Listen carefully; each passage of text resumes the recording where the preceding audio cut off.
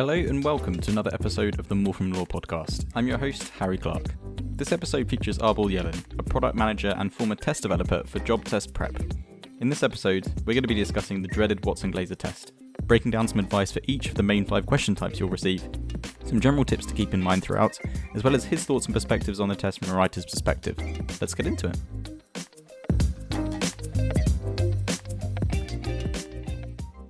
So hi Arbel, thanks so much for coming on the show. Thank you so much, Harry. Glad to be here.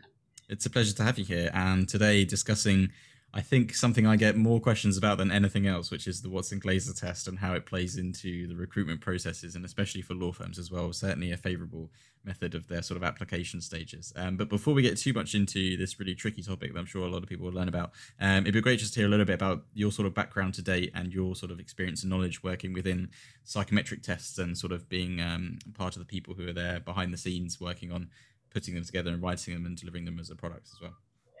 Great, I'd love to tell. I've been a teacher or instructor and for many years, since I was a youth kid. I've been actually a class teacher for SAT-like test, teaching personally and in front of a class, and also doing some book work.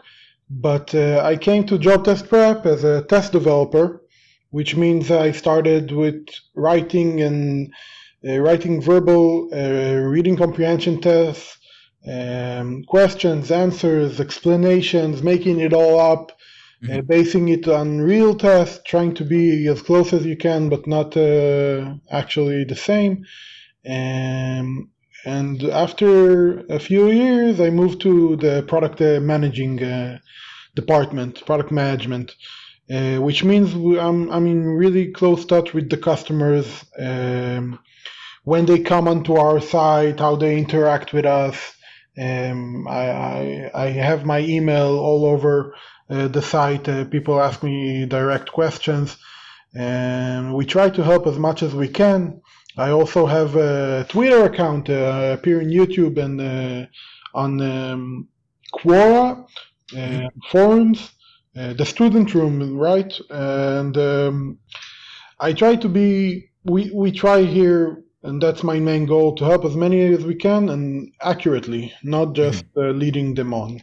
So you're certainly qualified. I imagine your inbox must be very busy if it's probably out there as well with all of the emails. But no, it's great to have someone who's sort of been part of the teams there designing and writing some of these tests, which with a lot of sort of candidates struggle with. And I guess a really nice sort of basic introductory question would just be your thoughts on what you think the Watson-Glaser test specifically is and how it might, compare to other psychometric tests out there, for example. The Watson-Glaser is definitely the most controversial test we offer preparation for. It's been on discussion on many subjects all the time.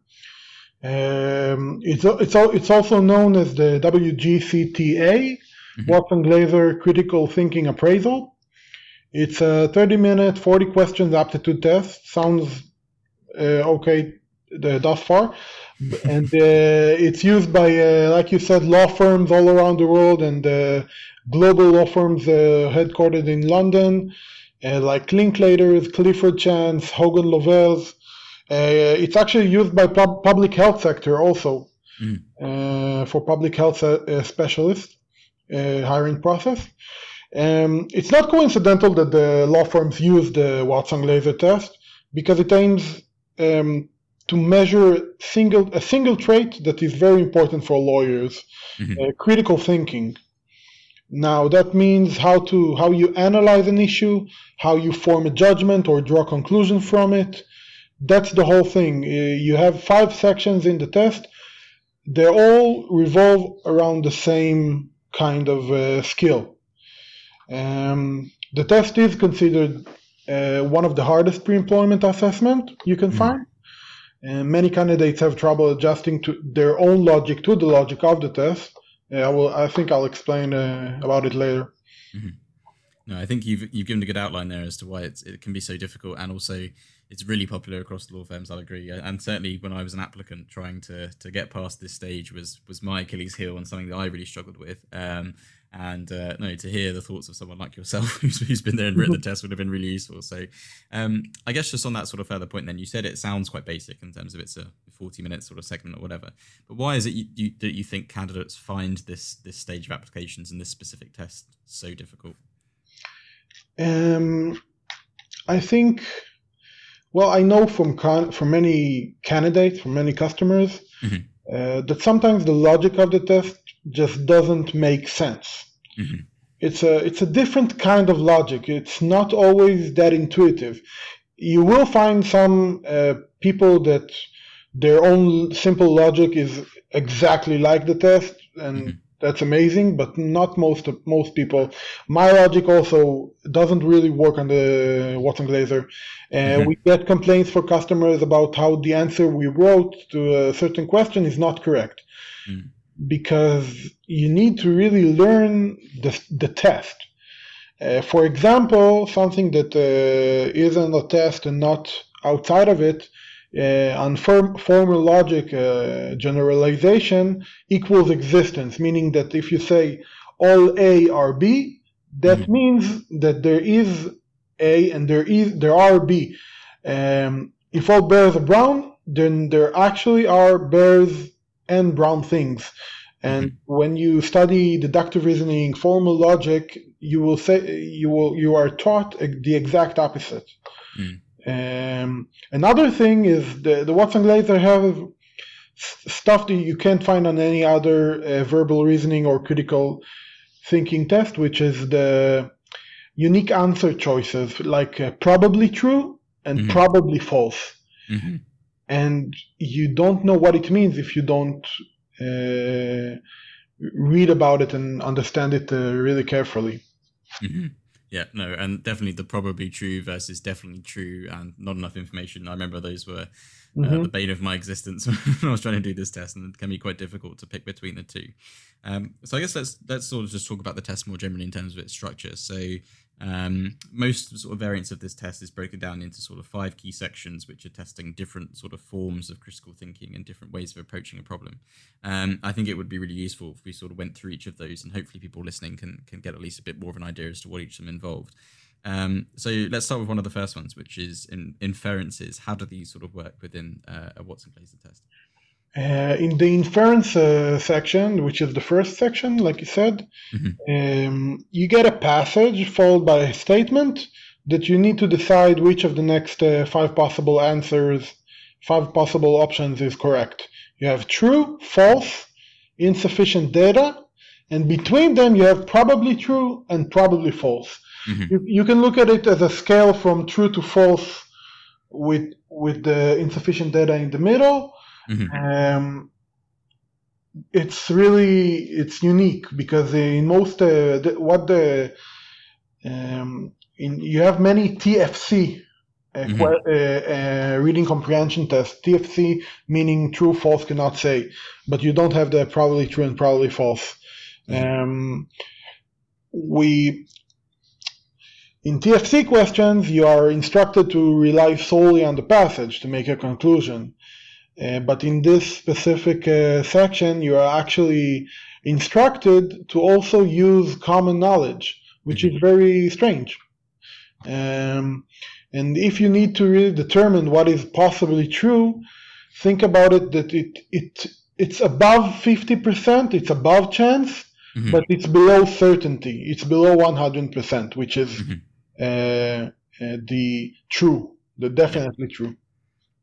No, that's a really useful way to visually picture it as a scale. And then there's the second variant of this test, question of variant, which is assumptions as well. So how do these sort of play into the Watson-Glaser? Yeah, recognizing assumption section. It may look pretty straightforward. You have a short statement and you have an assumption, and you just need to determine between 2 answer choices if the assumption is made or not made. The problem is that hidden assumption may be elusive, and hidden assumptions, let me clarify, is unstated pieces of information that must be true for the argument to be true. I think I can talk forever about, conclusion, premises, hidden assumptions, which most people know the gist. But I think the best tip I can give is the negative test. A good test to see whether we found the hidden assumption is to ask what happens to the conclusion if the assumption is false. If the conclusion is damaged or becomes invalid once the assumption is negated, then the assumption is correct. I can give an example if you want. For instance, take the argument, Danny is a good boy, he receives great grades at school. Let's say that's the statement you are given. If you dissect it, the conclusion is Danny is a good boy, and the premise is Danny gets great grades. The hidden assumption behind it is kids who receive great grades at school are good kids. It's not stated in the statement, but it's behind it. And if we try the negative test, we'll say kids who receive great grades at school are not good kids, and you can clearly see that it hurts the conclusion, and that means the assumption is correct. No, that's a really useful example there of breaking that one down. And I know at the beginning of this episode we also talked about deductive logic and reasoning and how it can differ, but even more confusingly, the Watson-Glaser itself also contains a deduction part as well. So what are your sort of tips for this third stage? Like you said, the deduction is really like a formal logic. You are presented with a short statement, you followed by a conclusion, and you need to determine whether the conclusion necessarily follows the statement. Like you said, this part uses formal logic rules. You have generalization and existence sentences. Generalization like all A are B, and existence sentences meaning there is an A that is also a B. But like I said before, and this is the best tip I can give you, compared to other tests, the Watson-Glaser has its own rules, and specifically generalization equals existence. Because in the formal logic rules, you can say just all A are B, and it doesn't make anything else say. So that's not the case here. And then finally, on to the last sort of two sections of this test, the first being interpretations as well. And unfortunately, it's not just kind of thinking of your own interpretation of an answer to a question and your own opinion. Again, there are some more logical rules at play here for this part of the test. So what are your sort of views here? Now, it's very similar to section 3, the deduction. While section 3 asks us to decide whether a proposed conclusion necessarily follows, this section asks if it follows beyond a reasonable doubt. It's sort of like the probably true segment, but only in this section you still need to base your conclusion solely on the passage and not use common knowledge. And another difference is that section 3 uses formal logic, while this interpretation section is less formal in that way. It's hard to explain without the sample questions, but our study guides are full with them, and the practice tests also all have full explanations. Sure. And then this final test section, the answering structure is a little bit different for this one as well, because it's asking you to evaluate the strength of an argument as being either strong or weak. And I think, casting my mind back to my own experiences with the test, this was probably the section that really stumped me the most, because I think your first instinct when you're asked to evaluate the strength of an argument is to think about your own opinions and thoughts and misconceptions and all this outside knowledge and everything else. So how can you sort of not fall into that trap as a candidate, and the best way to evaluate a strength of an argument purely based on some form of logical reasoning rather than your own opinions and thoughts? In this section, we have a technique which is called the ITDN table. Important, trivial, directly or not directly. What you need to do is, to understand that for an argument to be strong, it must be both important and directly related to the question.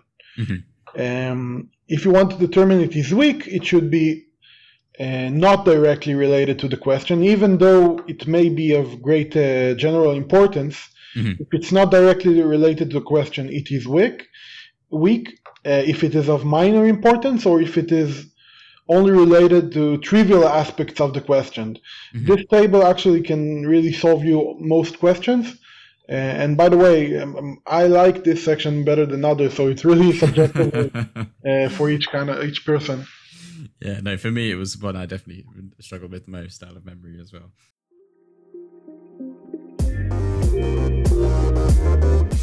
This episode of the More From Law podcast is sponsored by Job Test Prep.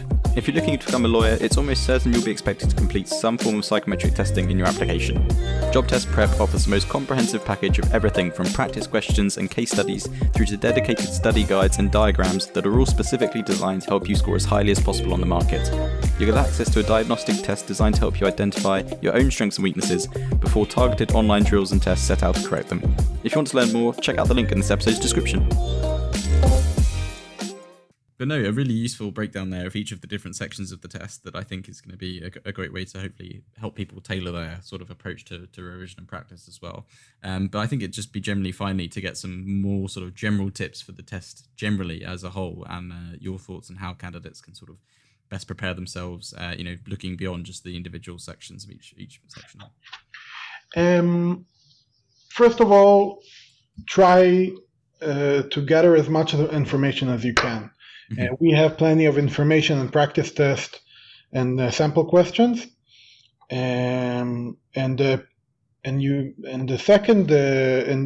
not the only. We have many competitors, and try to read as much as you can, but also try to practice only Watson-Glaser-like questions, because if you practice generic critical thinking questions, it can hurt you more than it will help you. The Watson-Glaser is not easy, and you should prepare for it. That's the bottom line. If you know the test is coming, you can even prepare for it in advance, even before you get the exam invitation, or even before you apply. You know you're going to Clifford Chance. You know that your CV will probably make the next stage. Prepare for it a month before, 2 months before. I wanted to say that these times can be very stressful. You know, the last 6 months, and it can be full of disappointments. And you should just do everything you can to make the list and get the job. Don't be afraid to ask for help and information. I have my email. I'll give it to you in a second. And don't rely solely on your set skills, because people will think, I know I'm good, I know I'm valuable, and I will be a great employee. So I know I don't need to do the test. What is this test for me? Don't they see I can be a great employee? And that's not the right way to go, because this first, after you give your CV, and before you get the personal interview, the employers just screen a very big pool of candidates through these tests. Not only the Watson-Glaser, all the pre-employment screening tests. Nowadays, everybody's practicing, everybody's preparing. You do everything you can. Well, thank you so much for coming on the show and for sharing each of your insights into each of these different sections. I'm sure people listening will have found it really, really useful.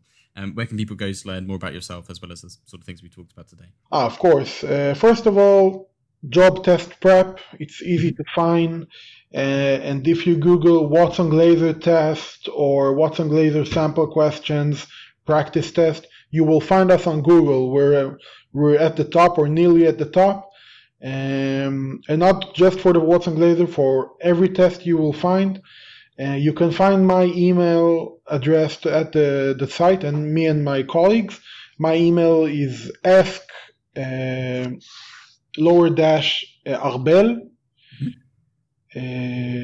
at jobtestprep.com.